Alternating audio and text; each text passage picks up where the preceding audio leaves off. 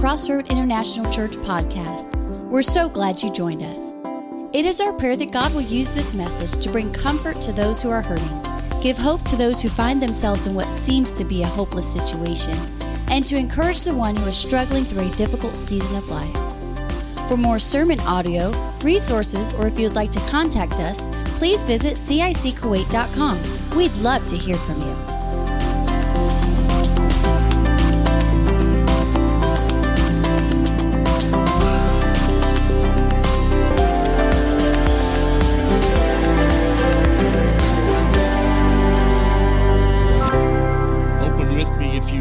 To the book of Ecclesiastes, chapter 8.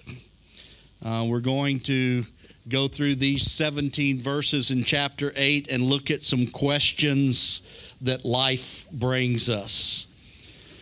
I don't know about you, but I know myself. Sometimes I look at the news, read a newspaper, talk to friends, and hear some of the things that they are going through, and it brings questions to my mind. We've learned so far from the book of Ecclesiastes that everything in life, wisdom, pleasure, fulfillment, good, evil, work, friendships, and wealth, all of those things have a different meaning for a believer than it does for an unbeliever. Because for a believer, when we put our trust in God, those things don't control us, but they are tools that we have to further the kingdom of God. When I trust in God, I'm not as shaken when I go to work and get that pink slip. That's what we have in America. They used to call it the pink slip, or you get the redundancy paper in some cultures, or you just get the sack, or you're fired, or however you want to phrase it. If your trust is in God and not in that job, it's a lot easier to still have the joy of the Lord. I found in my own life that when I do put my trust in a job, normally it doesn't last long. Because the Bible says that God is a jealous God. And He won't share His glory with everyone. Our Heavenly Father takes care of us. Basically, Ecclesiastes has taught us there's two ways to look at life. One, under the sun, with our natural senses. A person that looks at life this way cannot trust in anything because it will all be taken away when he dies. There's no meaning or reason for life because death is an end of everything. And then the other way to look at life is with God. This is looking at life with our spiritual senses. The believer can trust in God because death is not an end of everything, but simply a beginning of eternity with God. We need to be like Paul, and Paul says, my heart's desire is not to be here, but to be with God. I've told this story before. Pastor Narvel Grit in Florida one day got up and said, how many of you want to go to heaven? And everybody raises their hand. He said, how many of you want to go now? And he pulls a gun out and puts it over the pulpit, and everybody put their hands down. Because what reality is we all want to go to heaven. Just maybe not right now. Amen. Although I remember sometimes in Bible school when I hadn't studied very well for a test, and as they were passing the papers out, I would pray and say, Jesus, you could come back right now, and I would be so happy. Maybe I'm the only one that's ever thought that, okay? See, death is not something to be feared. Death simply separates us from what is temporary, to where we can go to a place for things that are eternal. So from this chapter, the questions of life, there's 4 questions that I want to ask and try to deal with. The first one is, why don't we trust in God's wisdom? And the second question is, why do people in power always have to be so difficult? The third question is, why are we powerless when it matters the most? And lastly, why is God's power so confusing? Question 1, why don't we trust in God's wisdom? Chapter 8, verse 1. Who is like a wise man, and who knows the interpretation of a thing? A man's wisdom makes his face to shine, and the sternness of his face is changed. There are 2 rhetorical questions here. Who is like a wise man? The expected answer, no one. And who knows the explanation or the interpretation of the thing? Again, the answer should be no one. Because see, even the wisest person can't figure out God. We can't figure out everything about life. The wisest person, even Solomon, did not have all of the answers to God.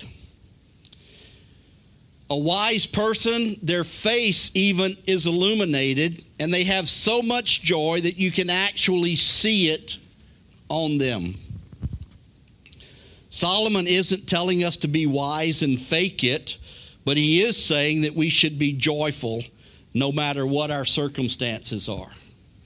Because joy is not based on circumstances. Joy is based on the fact that my name is written in the Lamb's Book of Life.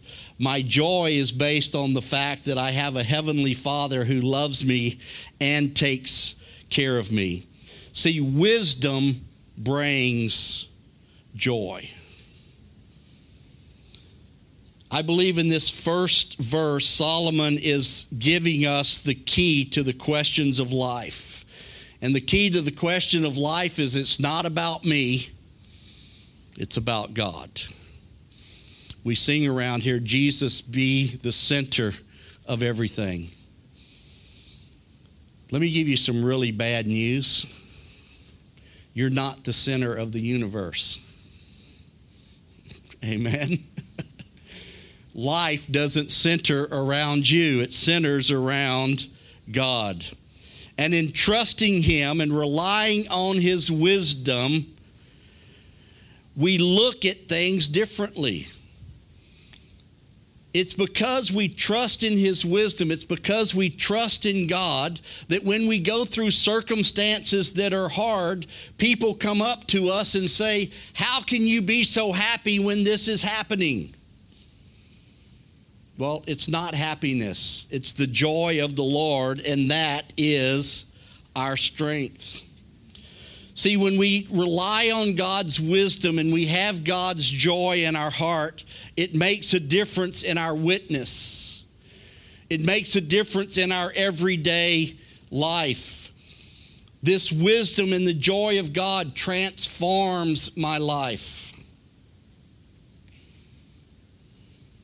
Instead of going around grumpy all the time, wise people have an inner joy that radiates out to those around them.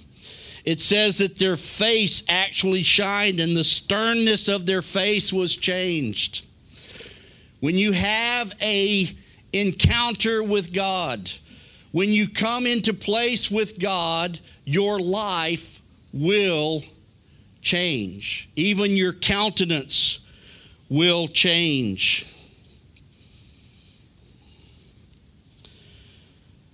I think maybe here in Ecclesiastes, he's thinking back to the story of Moses when he went up on the mountain and he spent time on the mountain with God. It says that when he came down, that his face was shining with the glory of God. But then that brings a question. We know all of this, but why don't I trust in God's wisdom? Maybe you can answer this question for me, Matt. when I know all of this, why do I want to do it myself anyway? You know what I'm saying? We know that God's wisdom is the best. We know that God's wisdom brings his joy, but I still, in my stubbornness, sometimes want to do it my way. Doesn't matter that sign says 120. I think 140 is better. And I know none of you do that. Even though that light turns red, I can still make it if I try real hard.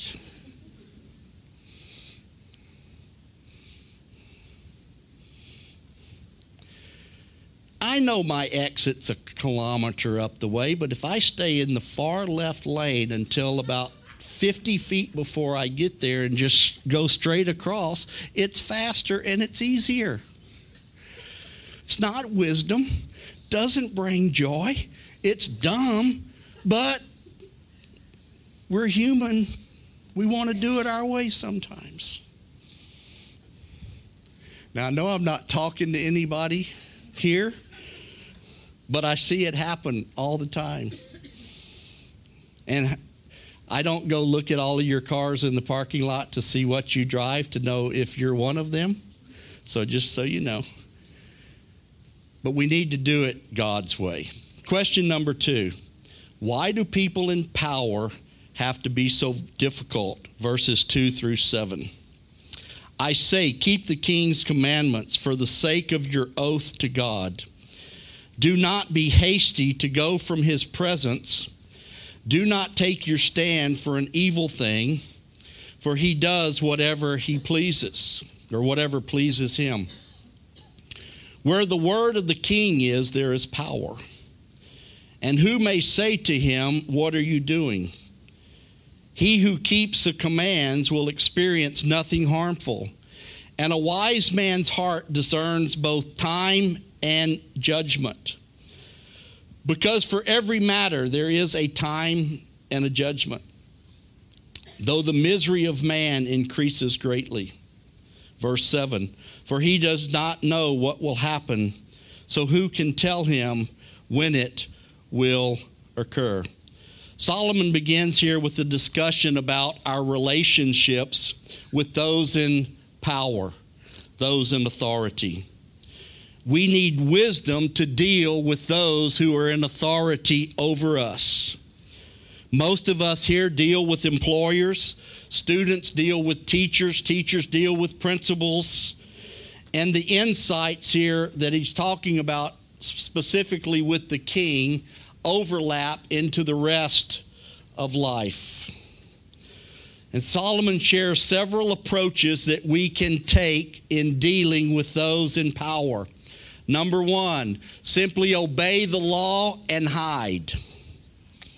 Solomon's admonition was keep the king's commands, because these people had made a covenant with the king or made an agreement with the king that they would do what the king said. And if they disobey, then there are serious consequences. So that's what a lot of people do. Just do what you're told and kind of hide in the shadows. Some people flee from the person in power. He says, be not hasty to go from his presence. The picture here is of a subordinate leaving the king's presence in disgust, resigning his position in the king's court. But even this action may not be safe, since the king could be offended and punish him. Now, I know there are some times as believers we have to resign our positions to maintain our integrity. That happens. But sadly, too many choose to compromise their convictions, telling lies, fudging their ethics, rather than lose their position. When they do that, they lose something more precious than money. They sacrifice a clear conscience before God. We had a friend that was in an export business.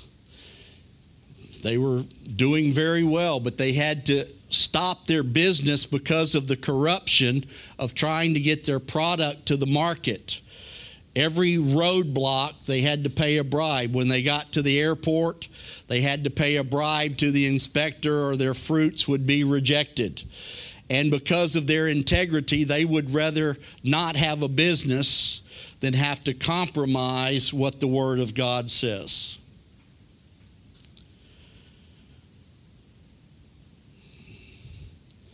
Some people stand up to people in power.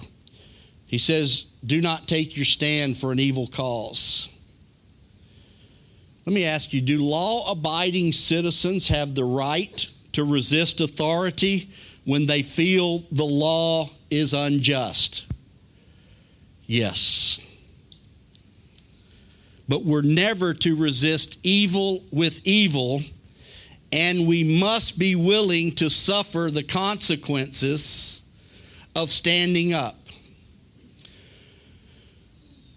Our home church back in America, when the abortion clinics were really going and there was a strong anti-abortion movement, almost all of the pastors on staff at that time were peacefully demonstrating in front of abortion clinics, and all of them got arrested.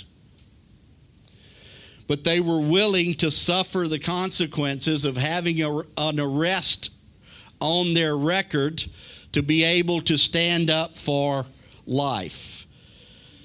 Now, there was no violence, and it was peaceful demonstration, and there are places for that. It never is to get violent. When it comes to matters of conscience and law, believers must agree with Peter. Peter said, I must obey God rather than man. But he got beaten for it. You know, it's one thing to say, I'm going to stand up for what's right. It's another thing when the whips come out to stand up for what's right. But read Hebrews chapter 11. Peter in Acts 5:29, we must obey God rather than men. And then finally, some people wisely deal with people in power. Solomon says, whoever keeps a command will know no evil thing, and the wise heart will know the proper time and the just way. For there is a time and a way for everything, although man's trouble lies heavy on him, for he does not know what is to be, for who can tell him what will be? See, when we're wise, we understand that there is a time for everything, and judgment must be considered in everything that we do. See, it takes discernment to know the right procedure of how to deal with people that aren't treating us properly. David said in Psalm 57:4, my soul is among lions. And Spurgeon had this to say, if your soul is among lions, it would be wise not to pull his whiskers. See, we need to use common sense sometimes when we're dealing with people. Don't react the way they are treating us. See, it's not easy to be a Christian in this complicated, evil world. But James 1:5 says that if I don't have wisdom, I could ask God, and God will give us wisdom on how to deal with every situation.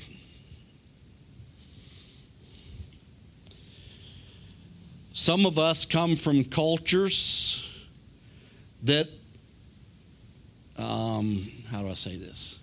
Some of us come from cultures that question everybody in authority. Some of us here come from cultures that never question anybody in authority. And I think both of those are the ditch on both sides of the road of what is true. We need to remember that even evil authorities, God has put them in place. Government leaders, employers have all been placed there by God. God even uses evil leaders to accomplish His purposes. Think about the book of Judges. The people turn from God, and God sends an evil nation or an evil leader to come and conquer His people. And they go into slavery, and they realize how bad they have it, and they repent, and they cried out to God, and God sent a deliverer, and they had peace. And then they forgot God, and God sent an evil ruler to conquer them and take them into slavery, to where they now realize how bad they have it again, and they repent and they cry out to God, and God sends a deliverer, a judge, sets them free. They have peace, everything's going good, and they forget God, and God sends an evil nation to conquer them. Read the book of Judges. That's the whole thing, is that cycle over and over. God can use anyone to get our attention. And what that brings this thought, you and I have to be very, very careful and very discerning when we resist authority, because we could be resisting God's work and plan for our lives. Think of the story of Joseph. He has a dream. His brothers bow down to him. His mom and his dad bow down to him. He gives the dream. His brothers don't like it too much. They sell him into slavery.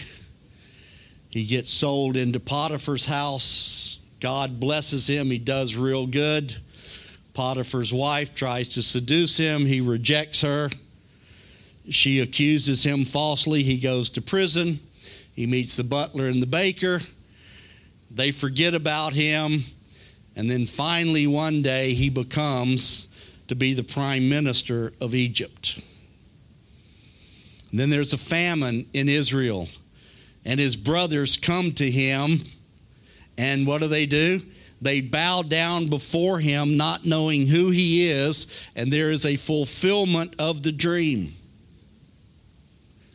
Who gave the dream? God. Who put all of this into process? God. And one of the pastors that I worked really closely with in Togo one day was telling me, he said, you know, Brother Steve, it's interesting that God never told Jacob that, don't worry, Joseph's okay. He never told Jacob, don't worry, Joseph's alive, he's a slave in Potiphar's house. Or, Jacob, don't worry, Joseph's okay. You're going to see him again one day. Don't worry about it.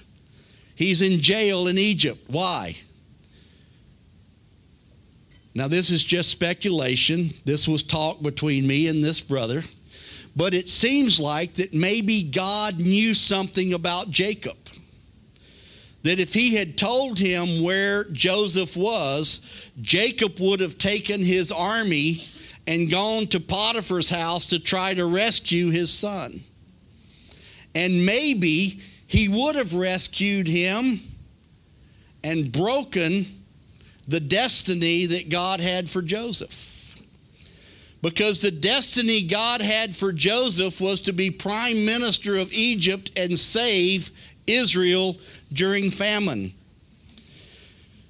And if he hadn't been sold into slavery, he wouldn't have ended up in Potiphar's house to be falsely accused, to be thrown into prison, to where he would meet the man that would introduce him to the Pharaoh. He would have never become prime minister of Egypt. If Jacob had intervened, he could have destroyed a young man's destiny.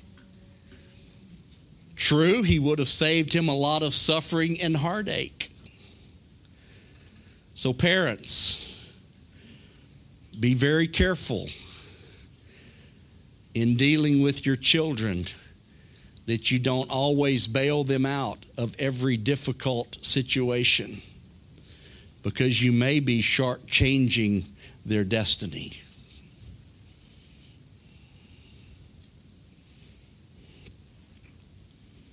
We need to learn how to wisely deal with those who are in power. Question number 3. Why are we so powerless when it really matters? Verses 8 and 9. No one has power over the Spirit to retain the Spirit, and no one has power over the day of death. There is no release from that war, and wickedness will not deliver those who are given to it. And this I have seen and applied my heart to every work that is done under the sun. There is a time in which one man rules over another to his own hurt. He's saying here, you can't control the Spirit. The word there, translated spirit, most often is translated wind. You can't control the wind.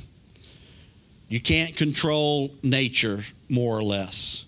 Man, with all of his ingenuity, with all of our technology, we can't control the wind. We can't control nature.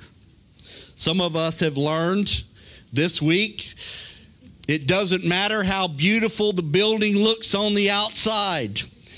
Doesn't matter how fancy the windows are in your apartment. You can't control the weather, and you may have wet carpet today. Amen? Or maybe he isn't talking about nature. Maybe he really is talking about we can't control the Spirit of God. I hate to tell you this, but you and I, as infinite or finite human beings, cannot control an infinite Spirit of God. We cannot command the Spirit of God, and I have heard people try to do that in prayer. Man cannot control the Spirit of God. We have enough trouble trying to control our own spirit. Amen? Then he says we have no control over the day of our death. The comedian Red Fox, probably many of you aren't old enough to know who that was, but he said the health nuts in our society are going to feel real stupid one day when they're lying in a hospital bed dying of nothing.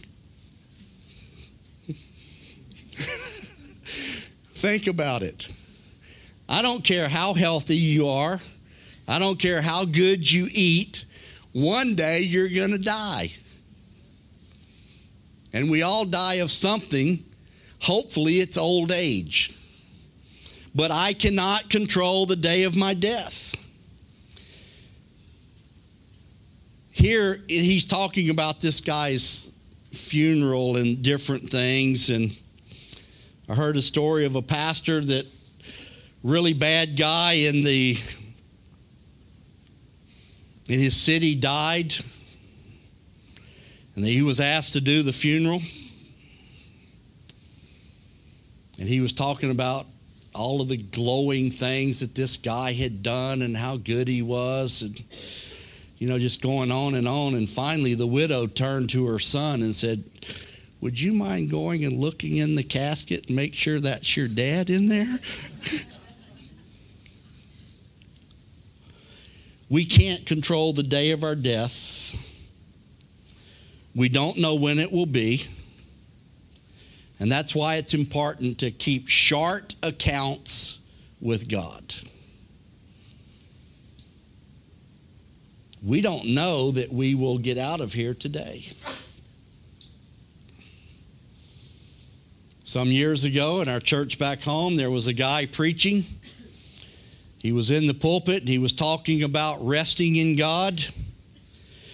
And he pulls up a chair by the pulpit to illustrate how you're going to rest in God.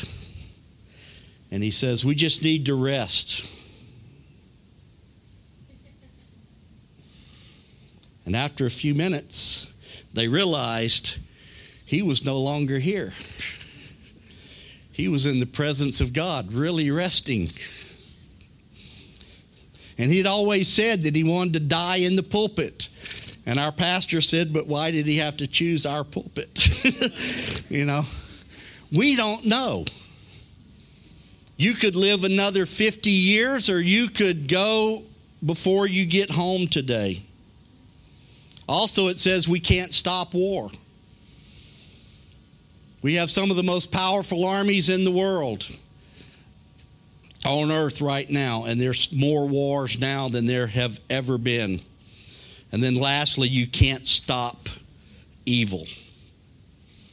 You need to understand God is in control. Evil may prevail, but one day everybody will answer to God. Goliath thought he was unstoppable till he met God in a little boy named David. Pharaoh thought he was unstoppable till he met a meek young man named Moses who grew up in his house. And he drowned in the Red Sea. Herod thought he was going to stop Jesus and didn't. See, control freaks have a problem because we can't control anything. Only God is in control. Question number 4, the last 7 verses. Why is God's power so confusing? Then I saw the wicked buried, and who can come and gone from the place of holiness, and they were forgotten in the city where they had so done. And this is all vanity, because the sentence against an evil work is not executed speedily. Therefore, the heart of the sons of men is fully set in them to do evil. Though the sinner does evil 100 times, and his days are prolonged, yet I surely know that it will be well with those who fear God, who fear before him. But it will not be well with the wicked, nor will he prolong his days, which are as a shadow, because he does not fear before God. Therefore, there is vanity which occurs on earth, and there are just men to whom it happens according to the work of the wicked again.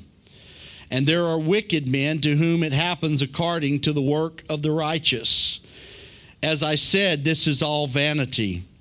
So I commended enjoyment, because a man has nothing better under the sun than to eat, to drink, and to be merry. For this will remain with him in his labor all the days of his life, which God gives him under the sun. And when I applied my heart to know wisdom and to see the business that is done on earth, even though one sees no sleep day or night, then I saw all the work of God, that a man cannot find out the work that is done under the sun. For though a man labors to discover it, yet he will not find it. Moreover, though a wise man attempts to know it, he will not be able to find it. Solomon lists a few struggles that we have in life here. 1, we can't understand why evil is not punished. Some evil people prosper. They live long lives. Some good people have nothing, they die young. Everything in us screams unfair. But as I said before, when life is unfair, God is always faithful. Sometimes justice drags its feet. See, God's mercy in not executing judgment immediately against those who sin is interpreted by those who don't know God as that He is weak and He does not care. But see, God is in control. And Solomon argues here that it's better to fear God than to not fear God. 3 times he talks about fearing God in verses 12 and 13. We sometimes don't understand God's providence. We will never understand the condition of man or the mind of God. Life remains a puzzle to all of us. Again, we are not in control. God is. The problem with that is that takes my pride down 2 or 3 notches. See, I used to pride myself that I was in control. I had it all together. But without God, we're not in control. The mountaintop should never be our destination. Any of you here mountain climbers? I know you're a rock climber. Anybody ever climbed a mountain? Okay. Crops do not grow on mountaintops.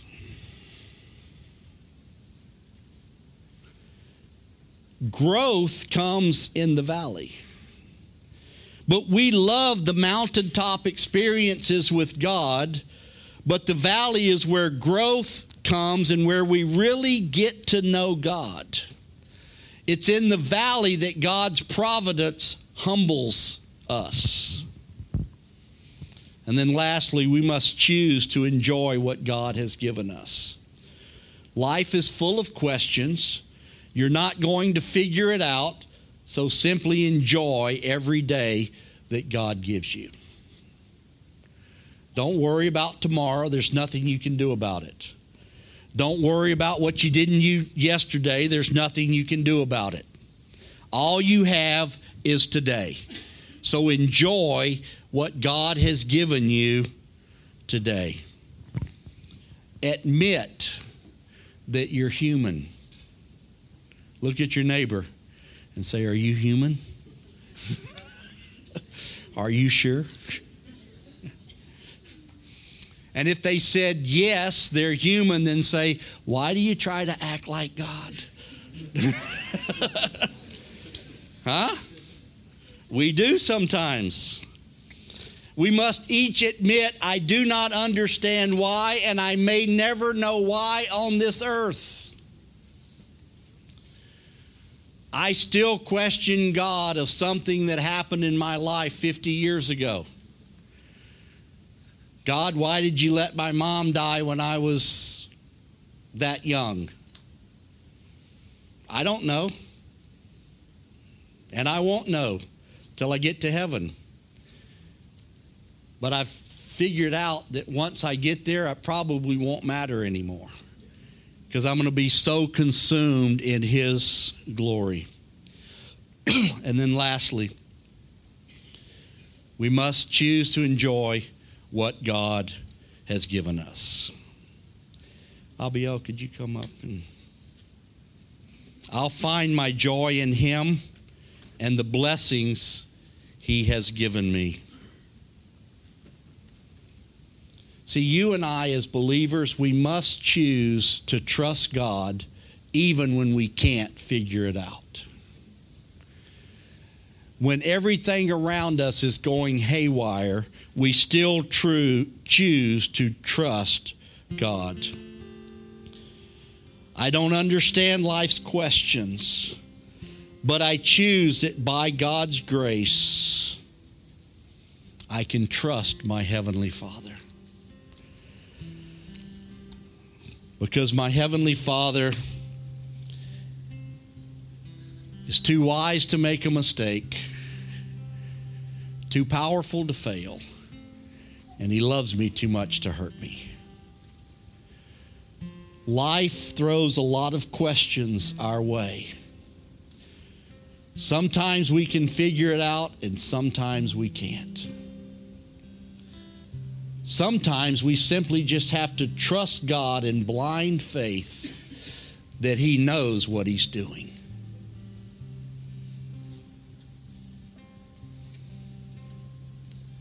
Parents, let me give you some advice. Some of you may be dealing with some issues with your children, and you can't figure them out. Give them in God's hands. Do what you can to love them and nurture them and give them God's word, and believe that God can work it out. I know growing up, I gave my dad a lot of gray hairs. Probably a lot of sleepless nights because of the junk that I did. But in the end, I came back to God and serving Him. And I believe with all my heart that because my parents did the best they could to raise me in a Christian home, that God got a hold of my heart. So don't give up on your kids. They're your kids. They will always be your kids, and love them through everything. You don't have to agree with them. You don't have to participate in what they're doing if it's sin, but you do have to love them because they're your kids. Because isn't that what God does to us? Think of some of the dumb stuff you've done since you were a Christian. Does God still love you? Yeah. So when our kids do some dumb stuff, just love them. Lift them up before the throne of mercy and grace. And let God be God in their life. Father, we just come to you. We thank you for your word. Father, even as we've been studying the book of Ecclesiastes, and we've seen that everything that we do apart from what we do in you is just a vapor. It's a cloud. It's like smoke. But Father, everything we do with you is like precious stones and gold and silver.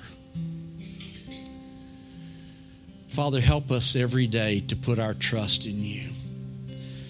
Father, help me every morning to wake up and remind myself that I'm just human.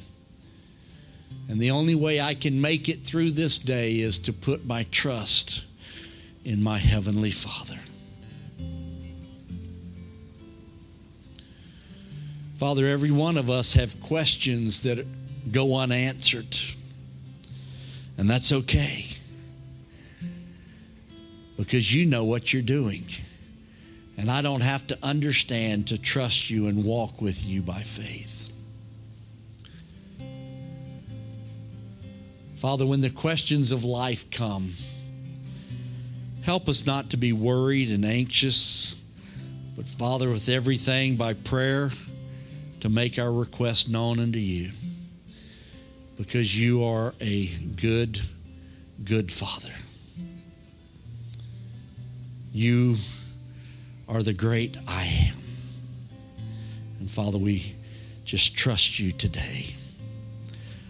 We pour out our hearts and our lives before you and say, Father, it's okay that I don't understand, but help me to walk with my hand in your hand through every valley, through every hard time, through every storm of life. And Father, you will see me through. We thank you for it in Jesus' name. Amen.